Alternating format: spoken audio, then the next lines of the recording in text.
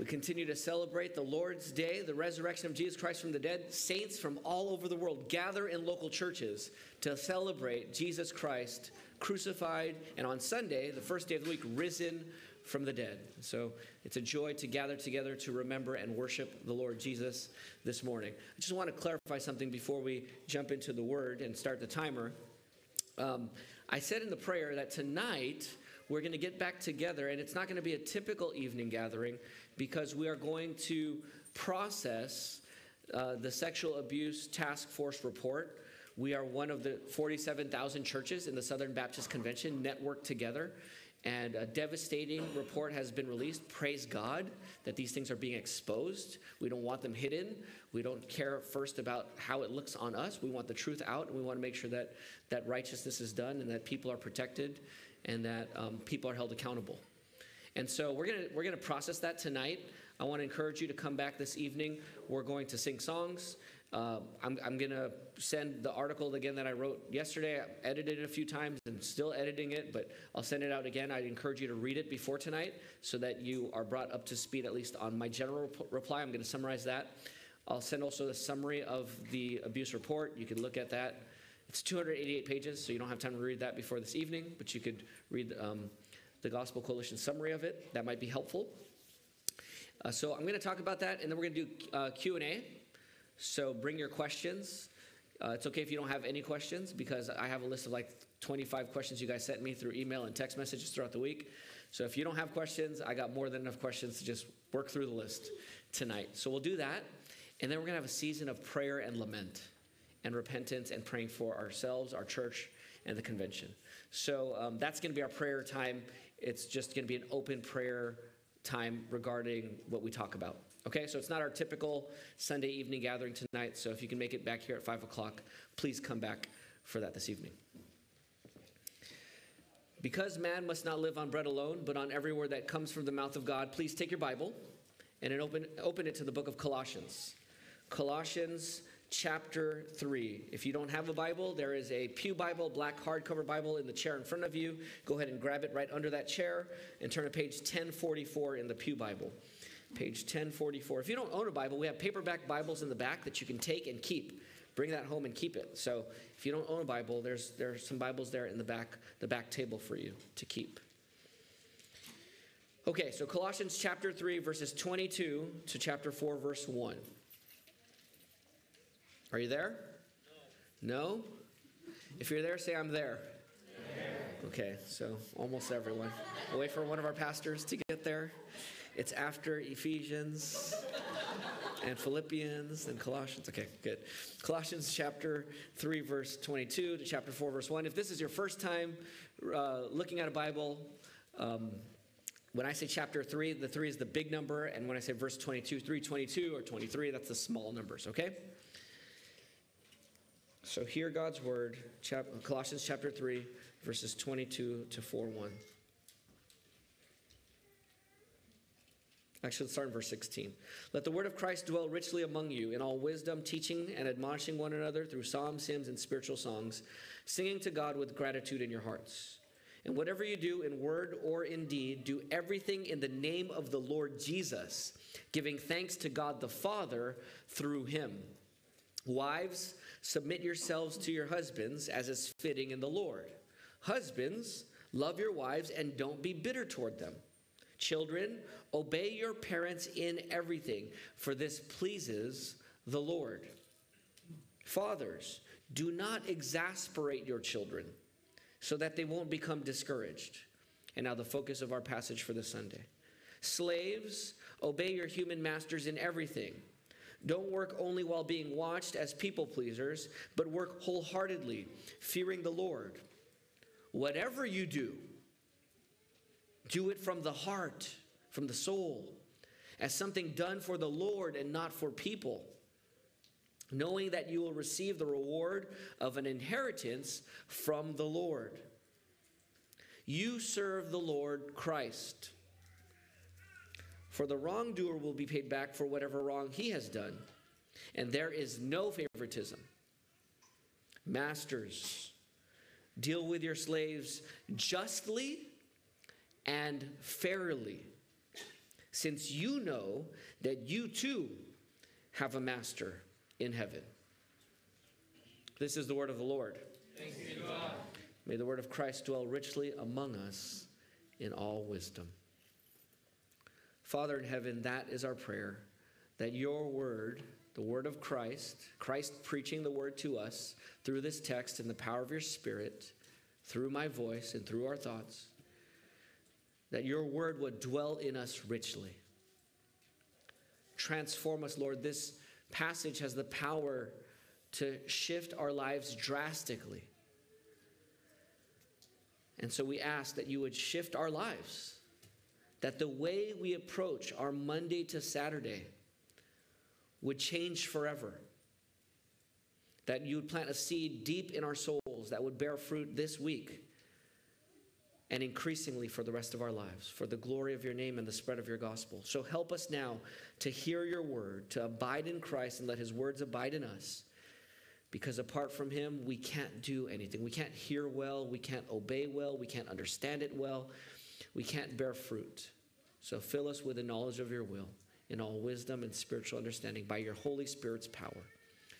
We desperately need you now. In Jesus' name, amen. Amen. I am excited for you to think about this passage this morning, because trusting Christ through this passage and the instruction of this passage has the potential, like I just prayed, it has the potential to drastically change your lives, to shift your life so powerfully and pervasively. Now, to get there, we have a lot of work to do before we even get to the command. Paul starts with those under authority before addressing those with limited authority. I'll just recap what I talked about on May 1st when I preached chapter 3, verses 18 through 21. So when he says wives, husbands, children, fathers, slaves, masters, he starts with those under authority first, and then he addresses those with authority, with limited authority. Maybe to show that bad leadership or abuse of authority is not a valid excuse to resist or rebel against legitimate authority. And so the two principles of this passage from 3:18 to 4:1 is, number one, submit to authority as a submission to the Lord Jesus. And the second principle kind of guiding this passage is exercise authority rightly as a display of the Lord Jesus. So whether you're a wife or husband, child or parent, slave or master, you're either submitting to authority as you submit to Christ, the Lord Jesus as the ultimate authority, and or you exercise authority in a right manner to display the Lord Jesus. So that's what we talked about almost a month ago now. And we talked about where we get the power to submit to authority, and where we get the power to not abuse authority for our own selfishness, but to use authority to serve others and glorify God. Where do we get that power? The power comes from who? From God, right? God has to give us this power. And not only does God have to give us this power, if you're in Christ, God promised his people he would give this power. He promised it in the new covenant. You remember that? We talked about the twin promises of the new covenant from Jeremiah 31 and Ezekiel 36. What are the two promises of the new covenant that God promised even 500 years before Jesus Christ came? What were the two promises? Say it out loud. He'll what? He'll write his law. God will write his law on his people's hearts. He'll put his word not just on the outside, not just on the ears, not just in front of the eyes. He'll actually put his word on our hearts to change our hearts so that we want to do what we ought to do. What's the second promise? There's a second one. He'll give us what? He'll give us his Holy Spirit. He will take out our heart of stone, put in a heart of flesh, and then he will give us his Holy Spirit. Okay, those are the two promises of God before Christ came. Word and Spirit, word and Spirit, word and Spirit promised to you to indwell you. And then Jesus comes 500 years later after these promises of the new covenant, this new Israeli covenant, and he says, I am the true Son of God. I am the true Israel. And I will die. He says, this is my body given for you. And this cup is the new covenant in my blood. And so he gives his body and he sheds his blood and dies on the cross for sinners so that he would so that everyone who believes in Jesus and repents from their sin would be united to him and become the new Israelic covenant community. Under the new covenant, the new Israelic covenant. Which means if you trust in Jesus and repent from your sins, God will give you his Holy Spirit, and he will write his law and write his word where? On your heart. If you're not a Christian, this is really good news for you. You don't have to come up with the power within yourself to obey God. You don't have to clean yourself. That's good news. You know why? Because you can't clean yourself. You don't have the power to obey God. You don't have the power to cleanse yourselves. None of us do in ourselves. That's the bad news. The bad news is that we're sinners and we're powerless to do anything about our sins.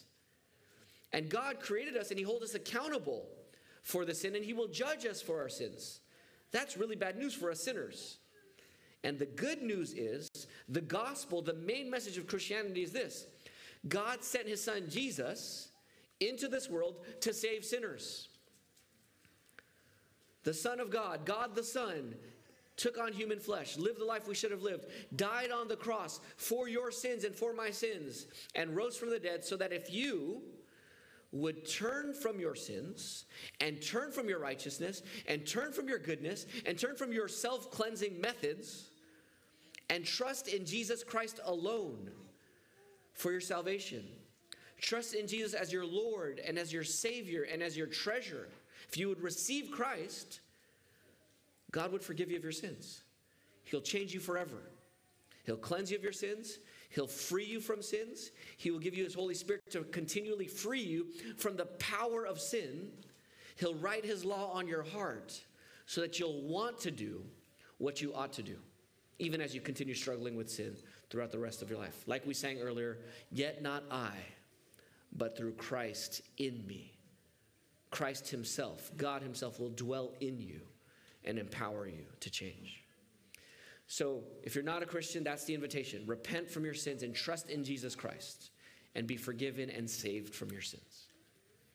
So this is the twin promises, word and spirit. And then we have the twin commands in the New Testament. If God promises you his Holy Spirit, what does he command to you in Ephesians 5:18? Don't be drunk with wine, but be filled with the Spirit. Because he promised the Holy Spirit in you, and he's given you the Holy Spirit and has caused the Holy Spirit to dwell within you. Therefore, now that the Spirit lives in you, now you must be filled with the Holy Spirit. Or as we memorize, if you've been keeping up in our fighter verses, our family's not keeping up. We're like 2 weeks behind. But just this past week, we did Galatians 5:24 and 25. If you live by the Spirit, keep in step with the Spirit. Because you already live by him. He lives in you. So keep in step with him. Be filled by him. And if you're filled by him, according to Ephesians 5, then husbands, love your wives. Wives, submit to your husbands. Children, obey your parents. Fathers, don't exasperate your children. Slaves, obey your masters. Masters, treat your slaves respectfully. That's Ephesians. If you're filled by the Spirit-filled life changes your home relationships. It changes your married relationships. It changes your parent-child relationships. It changes your slave-master relationships. That's one command. But what's the twin command? Not just be filled by the Spirit, but here in Colossians 3:16, let the word of Christ what? Dwell richly among you. And if the word of Christ dwells richly among you, then you'll sing psalms, hymns, and spiritual songs. Wives, submit to your husbands. Husbands, love your wives. Children, obey your parents. Fathers, don't exasperate your children. Slaves, obey your masters. Masters, treat your servants justly and fairly. You see how the same household code is there, but the cause or the root, the main command is different. Be filled by the Spirit. Let the word of Christ dwell in you richly. The twin commands of a new covenant community, of a new covenant Christian. If you're in Christ, these are twin commands for your life. Be filled by the Spirit and let the word of Christ dwell in you richly. So that's the Christian life. Now, so the Christian life is not primarily, if you're saying, what does the Christian life look like? It doesn't look like reading a bunch of theology books and sharpening your theology. At least not according to this passage. What does the Christian life look like? It looks like the way you treat your spouse respectfully in the home. It looks like children trusting their parents and trusting the Lord. It looks like parents admitting their failures and humbly serving their children and exercising authority for their children's good. It looks like slaves obeying their masters enthusiastically and wholeheartedly and completely detached at the root from their masters at all. It looks like masters treating their slaves justly and fairly. That's what the Christian life looks like day to day. This is the day-to-day Christian life. So look at chapter 3, verse 22. Who's he talking to in verse 22? Say it out loud. Slaves. In verse 1 of chapter 4, who's he talking to? Masters. Paul addresses slaves and masters. Slavery? We're talking about slavery this morning. Slavery. Now, what does this passage have to do with us today? Who are the slaves today? Now, when Paul was writing this to the church at Colossae, there were slaves and masters in the congregation. You know, if I say, children, raise your hand, and children raise their hand, okay, let me talk to you, children. Parents, raise your hand. Okay, let me talk to the parents. Slaves, raise your hand. All right, slaves, this is for you. Masters in the congregation. So here, who is a wife here? Raise your hand. Okay, there's a passage for you. Husbands, raise your hand. Children, raise your hand. Okay, fathers and parents, raise your hand. All right. Oh, they're in this congregation. Slaves, raise your hand. Some of you might feel like a slave. Masters, raise your hand. If you own slaves, raise your hand. Anyone here own slaves? Slave owners? Okay. So you get through this passage, you get to this point, you're like, well, who's a slave here owned by a slave master, and who's a slave master? This doesn't apply to us today. Does this passage have anything to say to us today? Yes or no? Yes, it does. Okay. Well, so again, we're not even getting to the passage here. This is all introduction stuff, but let's think about slavery in the first century, and then let's contrast it with if you're going to read this passage in the Western civilization after the 16, 17, and 1800s, you just can't read this without thinking about slavery and the slave trade. So we need to do some work here. If we're going to understand this passage correctly, we actually need to understand what slavery is like then, and then contrast and compare it to slavery in a more modern history, and then we could actually dig into the passage, okay? So let's just think about slavery. So slavery in the first century in the Roman Empire was not based on race and skin color the way it has in our own country's history. Back then, quoting Tom Schreiner, slavery was exceedingly common in the Greco-Roman world. Let me just break from this quote. I read in some documents that up to 80% of the society were slaves in some cities, which is that's really high, right? So back to the quote. 1/3 of those in Corinth were probably slaves. People could be born as slaves, sell themselves into slavery to pay debts, be sold into slavery, or become slaves by being captured in war. So it's oftentimes financial or by captivity in war, okay? Continue to quote, many slaves lived terrible lives, particularly those who served in the mines. That's got to be brutal. Other slaves served as doctors, teachers, managers, musicians, artisans, barbers, cooks, shopkeepers, and slaves could even own other slaves in the first century. In some instances, slaves were better educated than their masters. So let me just pause the quote again to say, let's be careful not to impose our knowledge of slavery onto what we're reading here in the text, okay? Let me continue the quote. Still, Tom Schreiner writes, slaves in the Greco-Roman world were under the control of their masters and had no independent existence. Ancient slavery was cruel and often oppressive, but it does not follow that all masters were cruel. Slaves could purchase their freedom in the Greco-Roman world with the help of their masters, end quote. I heard in some other people have said that people could be people usually bought, if they're born in slavery, they usually bought out their slavery by age 30. I heard someone else say, back then that the average would be 10 to 15 years of slavery to get out of the financial hardship and get their freedom. Okay, that's the first century slavery. Now, these texts have been misused and abused in our country's history to justify and endorse slavery, to justify and endorse the slavery that they practice here in this country. Now, the slavery that practiced in this country was based on skin color and the false construct of different human, quote-unquote, races. There are no different races. biblically speaking. There is the human race. There's different ethnicities based on ancestry, language, culture, geography. But there's one race. So this kind of slavery in our history is based on skin color and this false construct of different human races. And this was perpetuated largely by Christians using Bible passages like Colossians 3:22 to 4:1. And Paul does not preach or instruct them to abolish slavery. He merely regulates it. That's strange. Why doesn't Paul just say, get rid of slavery? It's a big question. I got to just sketch an answer here. But slavery was not part of the original design of God. Now, marriage was. So you just said husbands, wives, and then children, parents. When you look at those four groups earlier in the passage, those are part of the original design of God and humanity before the fall. Slavery is not part of God's original design. But so why didn't Paul preach abolition of slavery?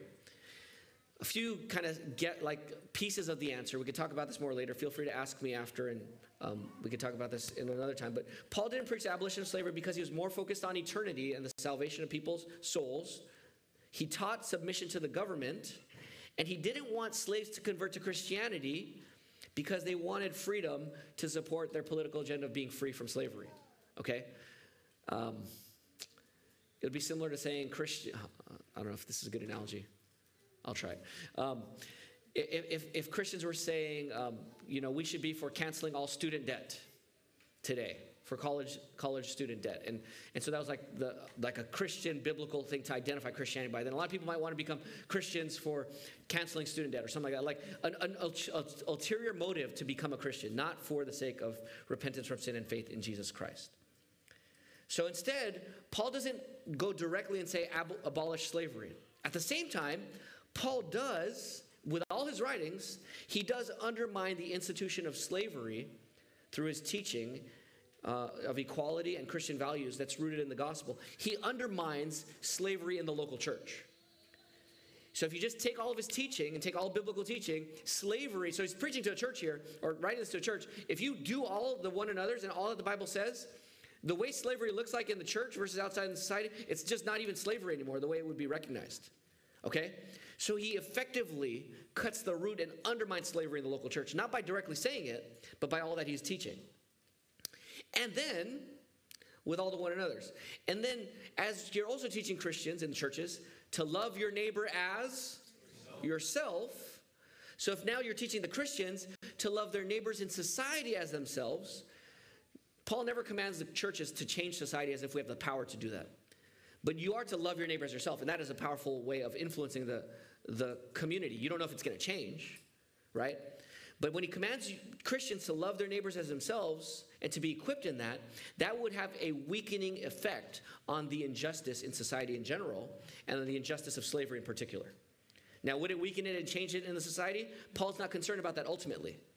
But just love your neighbor as yourself with these principles, and it will weaken the effect of the injustice in the society. Okay?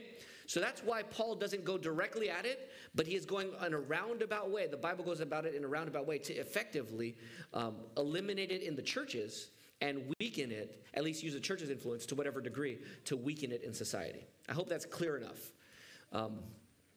But I do have to answer one more question because I went over this with Peter last night and said, hey, so I just read this to him and said, what do you think? And so he said, well, okay, he had one question. I think I need to answer it here. He said, if I were living during legalized slavery in America, so go back 200 years to 1822. What was that? 3 generations, 4 generations? Go back 3 or 4 generations. Great-grandparents, maybe great-great-grandparents.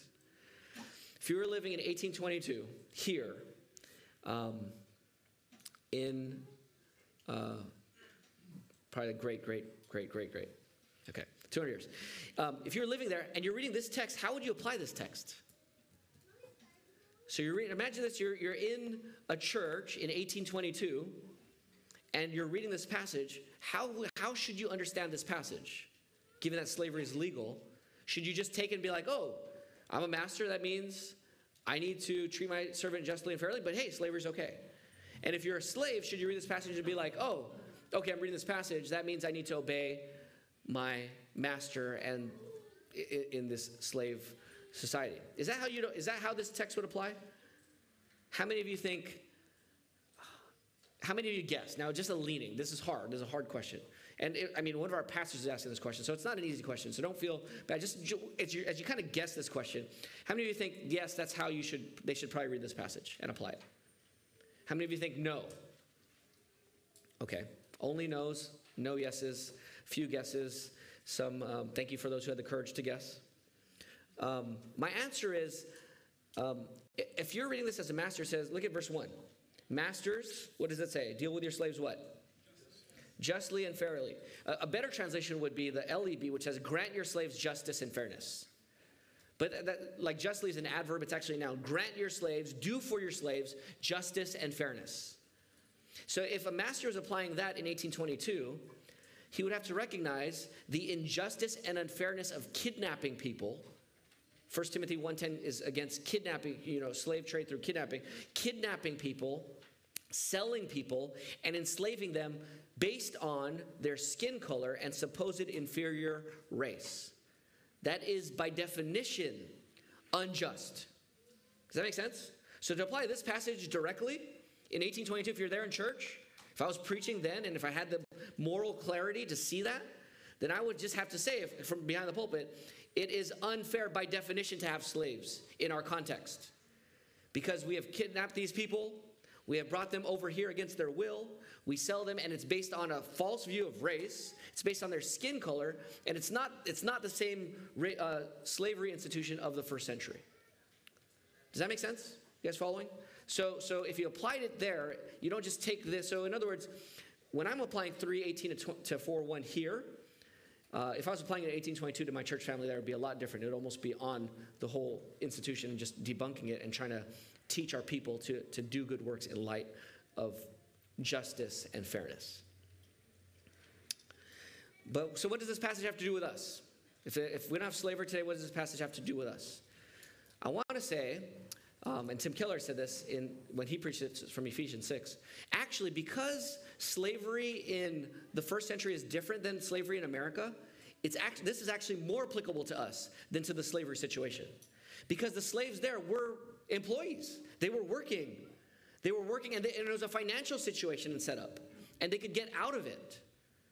So there are financial obligations here. And it's not to say that everything was right with first century slavery, but actually the differences here between first century slavery and Western civilization slavery of 200 years ago, that difference actually makes this passage more applicable to us than to that situation, okay? So back to why I'm excited. That was a lot of work, but back to why I'm excited to preach this text for 25 more minutes. The reason why is because the majority of your lives are not living here on Sunday. I love Sundays. I hope you love Sundays too if you're a member of this church. I hope some of you feel sometimes, man, I wish every day was Sunday. For different reasons, not just to not working, right? But the majority of your life is not Sunday. And you do a lot of work.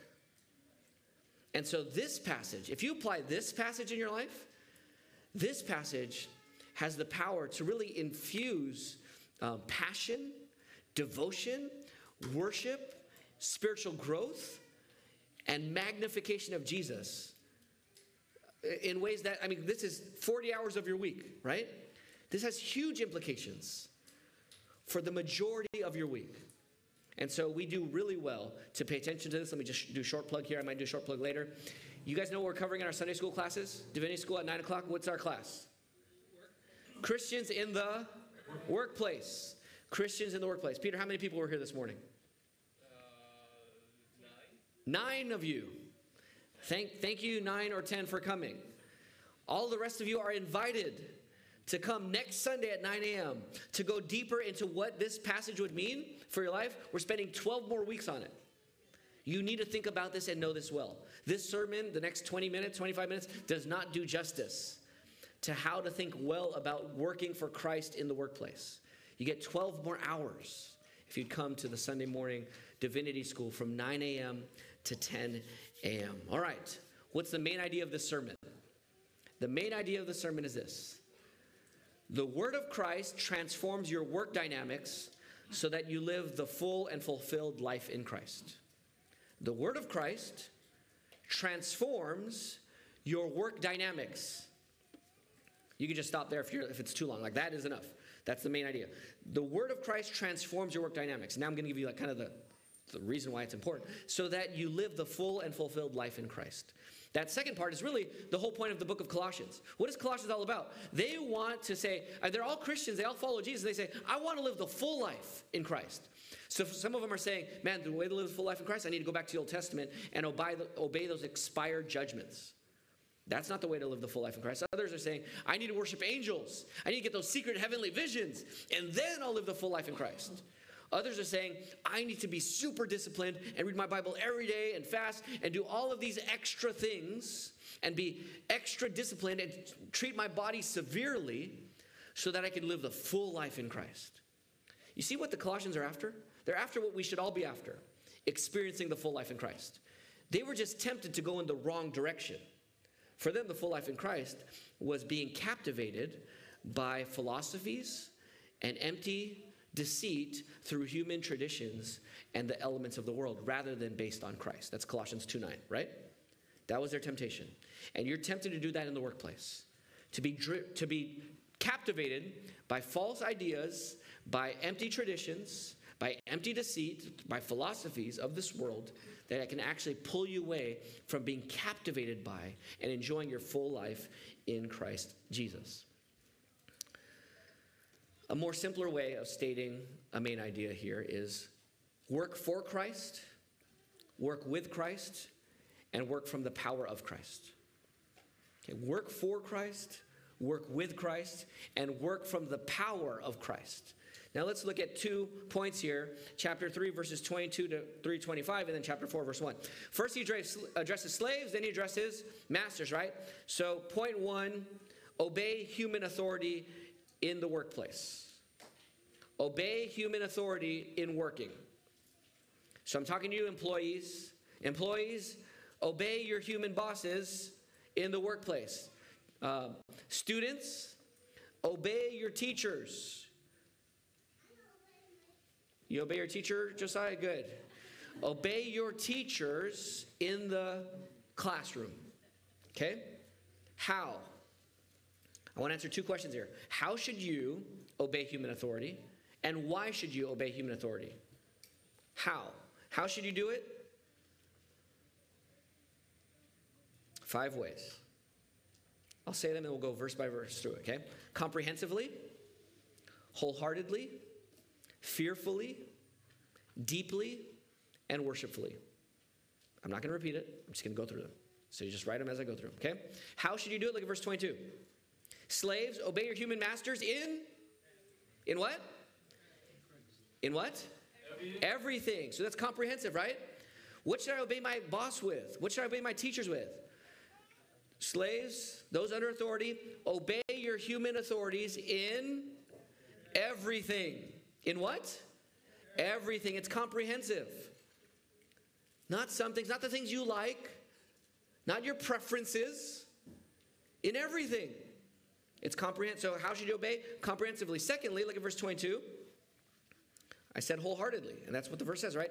Don't work only while being watched as people pleasers, but work how? Wholeheartedly. Wholeheartedly. Work wholeheartedly. So don't just work when you're in the workplace, when you're on the clock, when you're on the job. Don't just work when you're being watched. You know what that's like, right? If you have a computer and you're working and you're clicking on something and someone starts coming to your desk, what do? You got to change the window, right?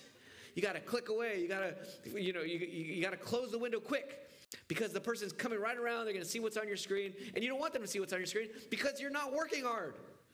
You're not working well. You're not working wholeheartedly to the Lord. Work wholeheartedly, not just when being watched. Not just when people see as people pleasers. I just want to make sure that they don't look down on me for my lack of work, for my bad work ethic. Don't do that. Don't work only as people pleasers when people are watching, when the eyes are on you. But work wholeheartedly. Why is wholeheartedly contrasted with being a people pleaser? Because when you're doing it as a people pleaser or when people are watching you, it's not with your whole heart.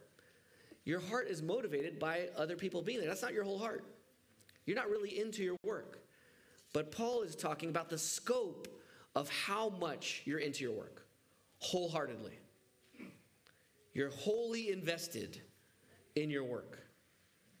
Work wholeheartedly. Thirdly, so comprehensively, wholeheartedly. Thirdly, work fearfully. Look at verse 22. Wholeheartedly, what does it say at the end? Fearing the Lord. See that? Verse 22. You should work fearing the Lord. What does it mean to work fearfully? Well, who should you fear?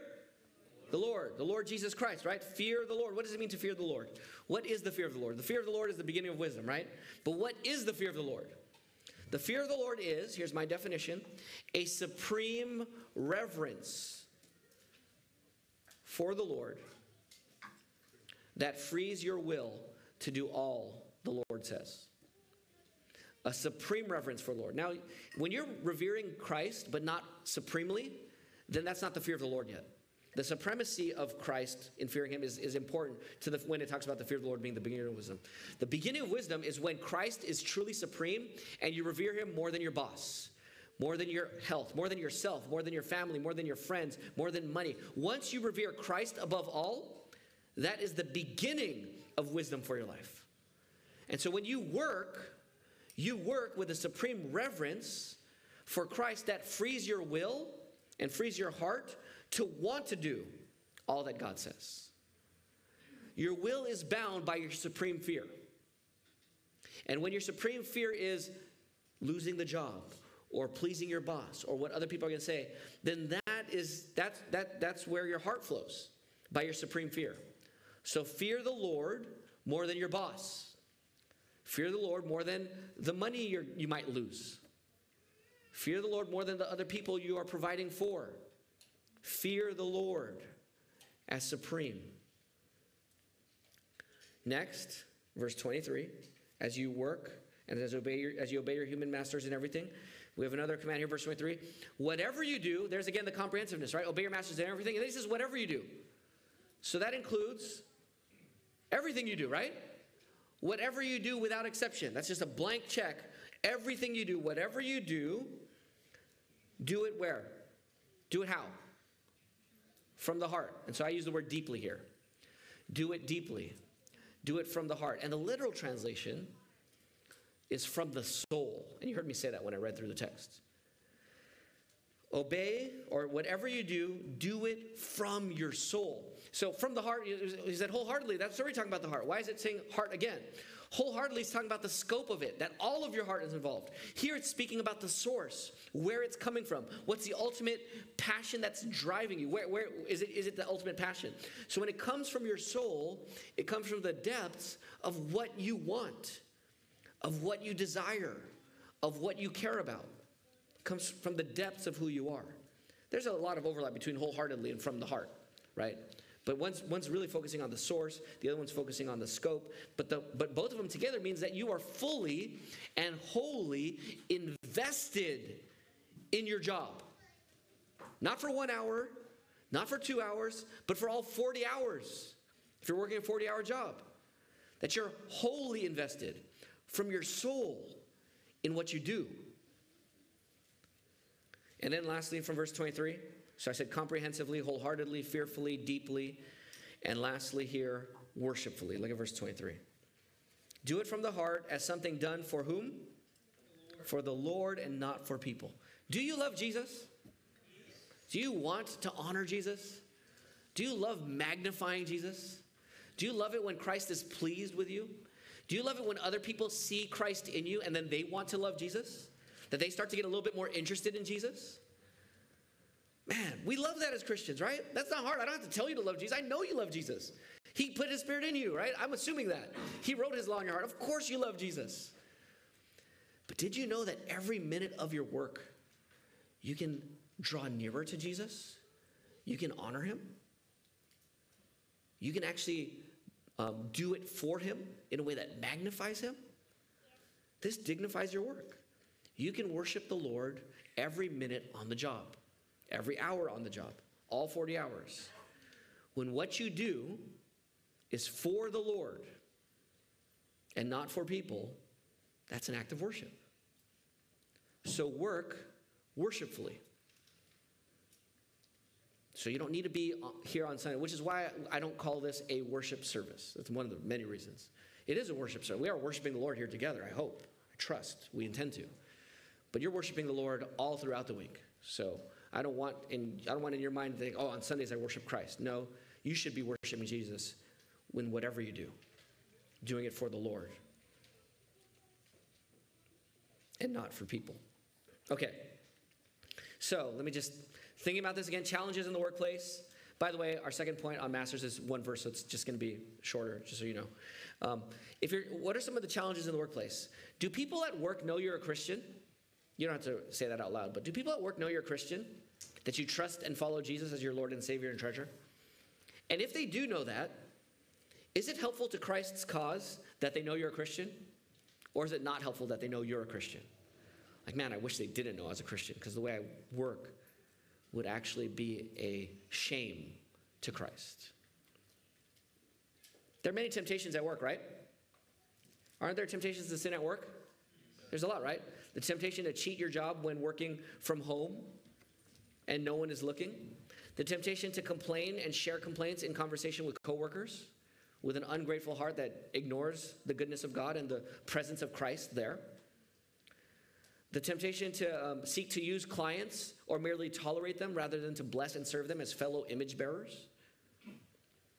The temptation to laziness in work and not doing a good job but wasting time, procrastinating. The temptation to cut corners and do shoddy work, half-hearted work. The temptation to be consumed, here's the other side of it. The temptation to be consumed with your work, to being a workaholic. Too many hours, taking work home unnecessarily and calling it necessary. Speaking to myself here, among others. Daydreaming about work and your promotion or professional success with Christ completely absent from the picture and the motivation. What do you work for? We can be tempted to idolize efficiency. We could be working for a preoccupation with producing results and accomplishing assignments. We can be working to please our boss and marginalize Christ. We could be working for a raise. We can be working to defeat our coworkers to get that promotion because there's only one spot and 3 people are applying for it. We could be working for man's applause. We can be working to idolize and worship money, power, influence, prestige, applause, status. We can be tempted to use people and our company for self-centered, self-exalting, earthly-minded, heavenly, ignoring things, no longer serving Christ and others, not enjoying life from the depths of your soul, but using people, becoming a shell of yourself. Feels good and feels fulfilling in the short run, but in the long run, it's hollow and empty and enslaving, ironically. Does anyone else here need a prayer of confession right now? Besides me? Let's just do another prayer of confession, right? I'm convicted, but let's move on to meditate on the reasons why we should work obediently to our human authorities. Let's look at verses 24 and 25. So we talked about how. Let's think about why. Why work and obey your earthly masters in this way? In this 5-fold way or 6-fold way? 3 reasons. Look at verse 24. I'll say the 3 again here and then we'll go on. Reward, lordship, and judgment. The 3 reasons are reward, lordship, and judgment. Look at verse 24. Why should we work this way, Paul? Because you know, knowing that you will receive the what? The reward of an inheritance from the Lord. Why should you work hard? Why should you work to the Lord? Why should you work wholeheartedly? Why should you work from your soul? Why should you work fearfully? Why should you work worshipfully? Why should you work and obey comprehensively? Why?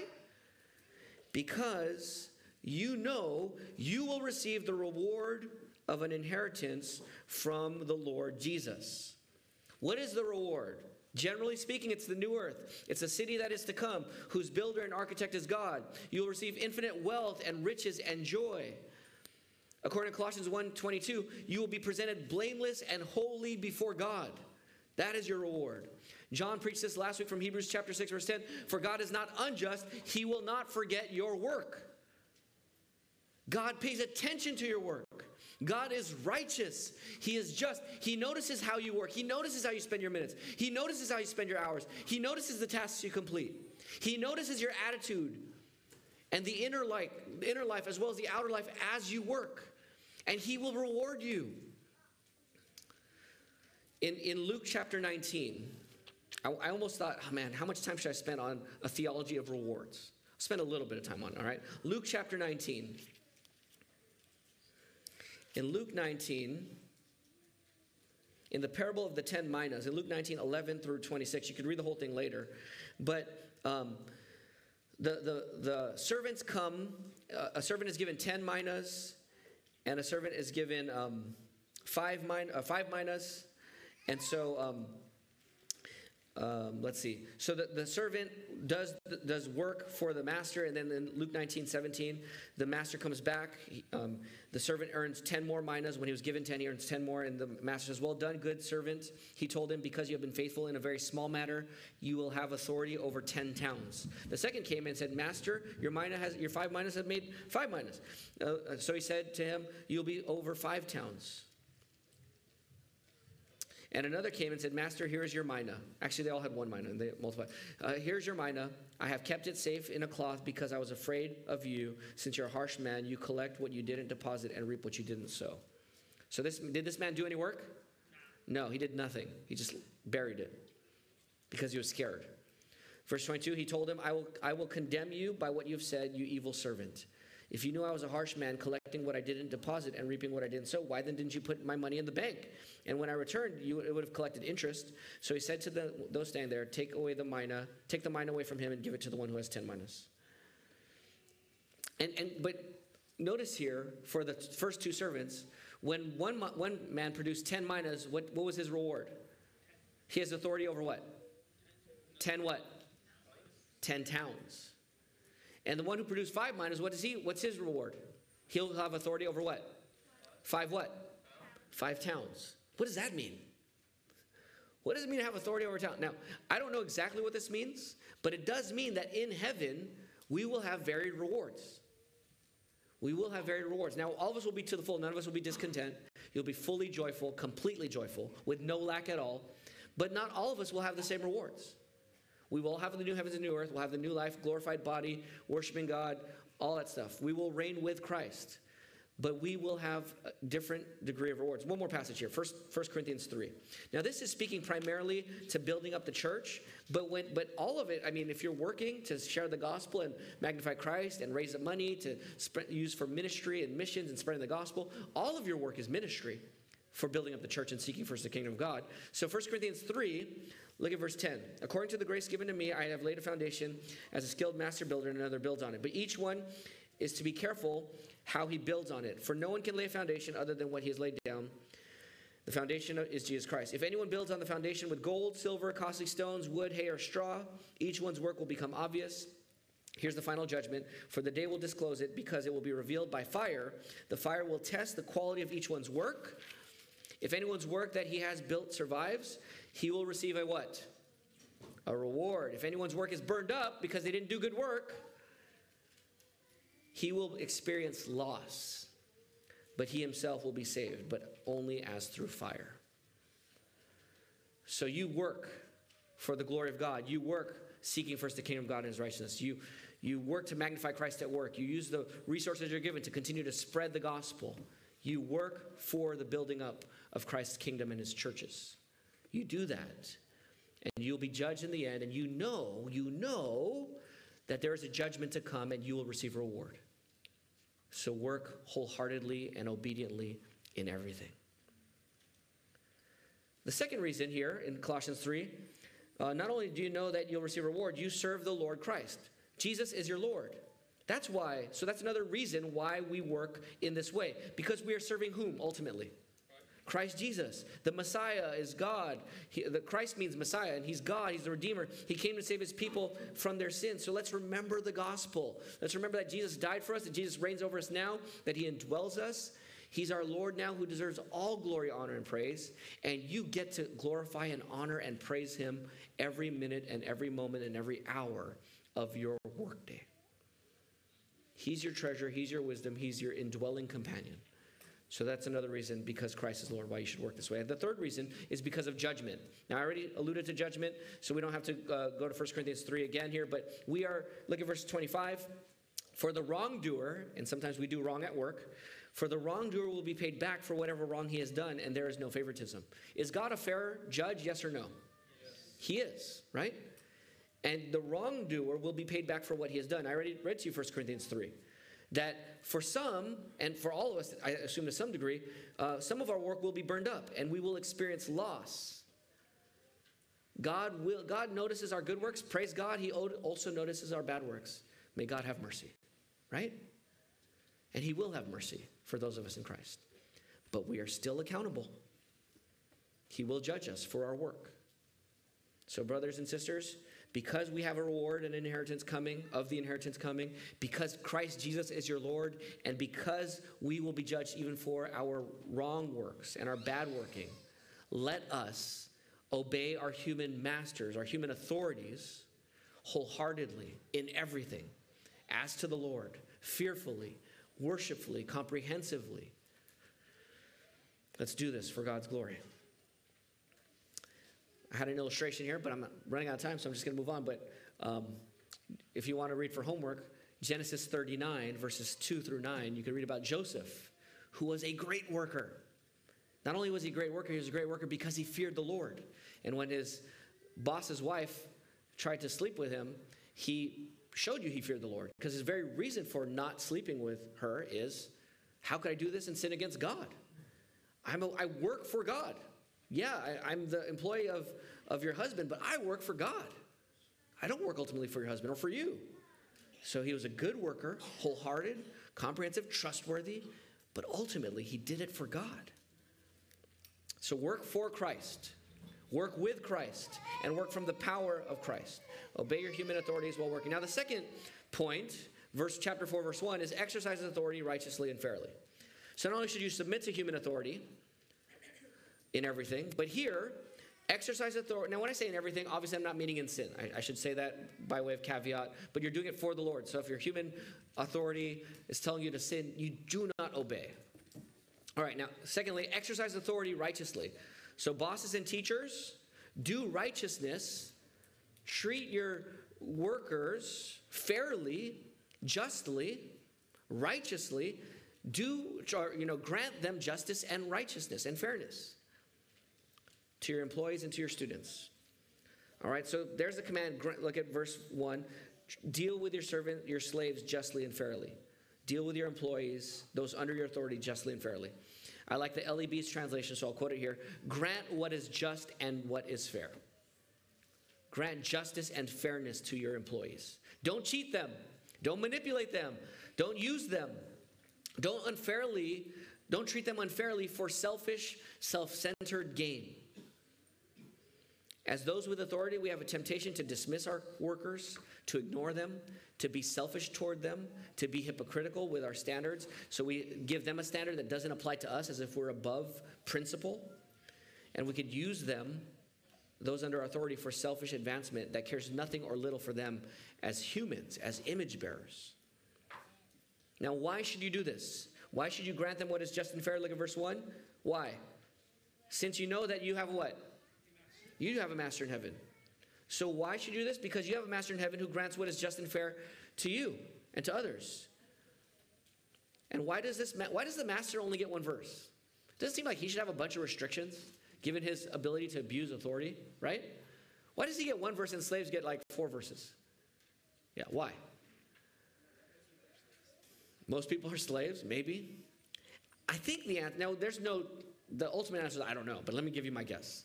I think it's because most of what applies to the master is 22 through 25 applies to him too. If Christ is his master, then that means even as a master, he should work as a master, he should work as an employer, comprehensively, wholeheartedly, fearing the Lord deeply from his soul, and worshiping the Lord Jesus. He should do that, right? When he works, when he leads. In other words, you can't The call of chapter 22, verses 22 to 20, or 3:22 to 25 eliminates the possibility of unfairness. You can't exercise authority unrighteously and fairly when you're working wholeheartedly, fearing the Lord and pleasing the Lord. You can't exercise authority unrighteously and unfairly while doing everything from your heart for the Lord and not for people. You can't abuse authority and treat people unrighteously and unfairly when you know that you'll receive a reward of an inheritance from the Lord. You can't exercise authority unjustly and unrighteously and unfairly when you're serving the Lord Christ. You can't exercise authority unrighteously and unjustly while being sober-minded that you will be paid back for everything you've done, even the wrong you've done. You just can't do it. So, Christian, work for Christ, work with Christ, work from the power of Christ.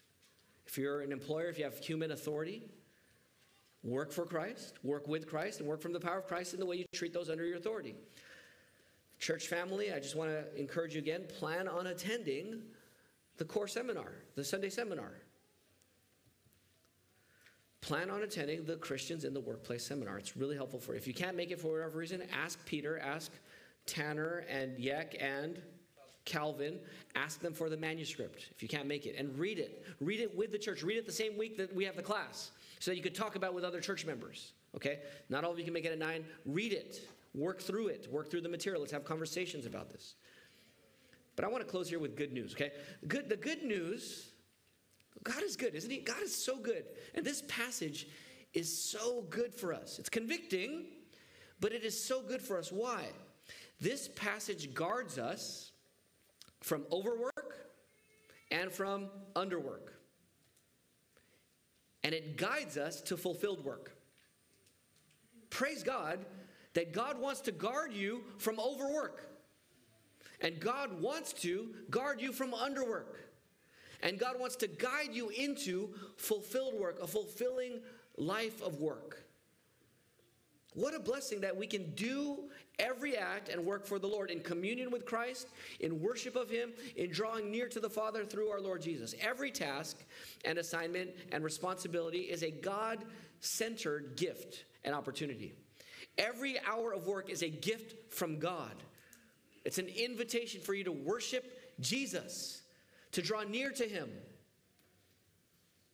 Let me just get personal here. When I looked at this, my takeaway, as I was reflecting on this, is I was so encouraged that God gives me an opportunity to live a full and fulfilled life right now and every moment. Being a pastor has an advantage of, I'm really reading the Bible, but I am a sinner just like you, and I can work without leaning on God. I can prepare a sermon for pleasing people. I can do things just because people are watching. Pastors can do that too. Praise God that I can prepare a sermon with my whole heart because he's calling me to. Praise God that I can do it to please him, that we can work because we fear and treasure Jesus, that we can do our work not half-heartedly, but we can do all of our work from the depth of our soul. But PJ, I want a promotion. I want to move from this job to move to another job. That's great. That's fine. That's okay. That's acceptable. That's not an excuse to not work from the soul. Christ wants your heart now. He wants you to enjoy him now.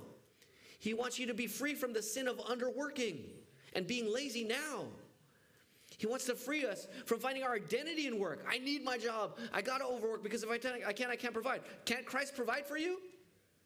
But my boss is going to give me a hard time. Isn't Christ the greater boss? Do you fear your boss or do you fear the Lord? The Lord is freeing us. This is a passage of freedom. He's freeing us from the bondage of finding our identity in our job, of overworking. That's not a healthy life. That's not an enjoyable life, is it? God is inviting us to the fully fulfilled life in Christ. What a joy. What a blessing. What a wonderful passage and instruction.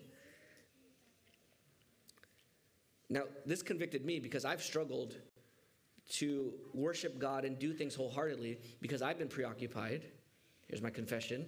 I've been preoccupied with basketball this NBA playoff season. I had COVID during the playoffs.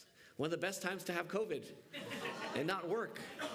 So you just watch game after game and listen to everyone's opinion. And there's so many opinions out there now. But in all honesty, I have not enjoyed the full and fulfilled life when I was able to indulge in it. It was fun, but it wasn't fulfilling. It wasn't, and nothing wrong with it. You could still do that, but doing it with worshiping the Lord from a full heart, whatever I do, doing it in the name of the Lord Jesus Christ and doing it for him. Brothers, we have an opportunity to do that with everything we do, in leisure and in work. Praise God. If you're not a Christian, I know you want to enjoy work as a tool and not as a master. Work is a horrible master. It is not a loving and gracious master. It will drive you into the ground. Come to Jesus, your true master and Lord. The word of Christ transforms the work dynamics so that we live a full and fulfilled life in Christ. Brothers and sisters, we don't submit and obey and revere God at work as we ought to, right? And in authority, we have failed to love and serve and do right and do justly to those under our care. But there's someone who has never failed to exercise authority well. There's someone who never failed to submit to authority rightly and do everything from his soul, from his heart unto God, and that is Jesus Christ. Christ was filled with God's words and submitted and obeyed and worshiped and loved and served and did not provoke or discourage. He did not treat those he was over unfairly and unjustly.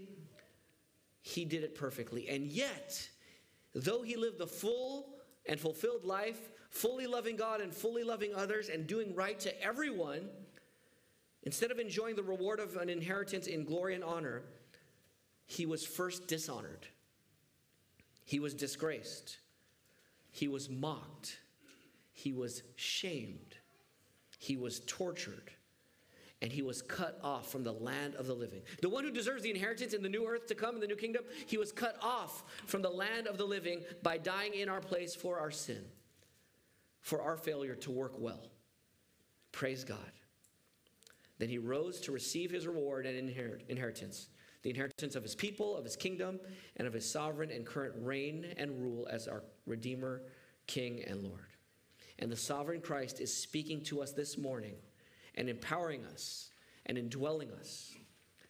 Brothers and sisters, friends, the full and fulfilled life has been given to you, and it's yours right now to seize for the rest of your life. Like I prayed, this text can transform your life drastically, right? Because this is talking about the majority of your week, the majority of your waking hours. If you do this text, the full and fulfilled life is yours to have this coming week. So brothers and sisters, don't overwork. Don't underwork. Work for Christ. Work with Christ. Work from the power of Christ. And rest in Christ. Father in heaven, take these words and hide it in our hearts that we might not sin against you tomorrow at work. Your word is a lamp unto our feet and a light to our path, so guide us into fulfilling work. Guard us from going off the path into overwork and underwork. Help us to rest in Christ, to work for Christ, to work alongside Christ, and to worship Christ, and to work from the power that Christ provides. And when we fail, and we will, help us come freshly to the one who died for our sins and rose from the dead, our true master, our true boss, our true teacher, our true Lord, the God over all. In Jesus' name we pray. Amen. Amen. All right, friends, if you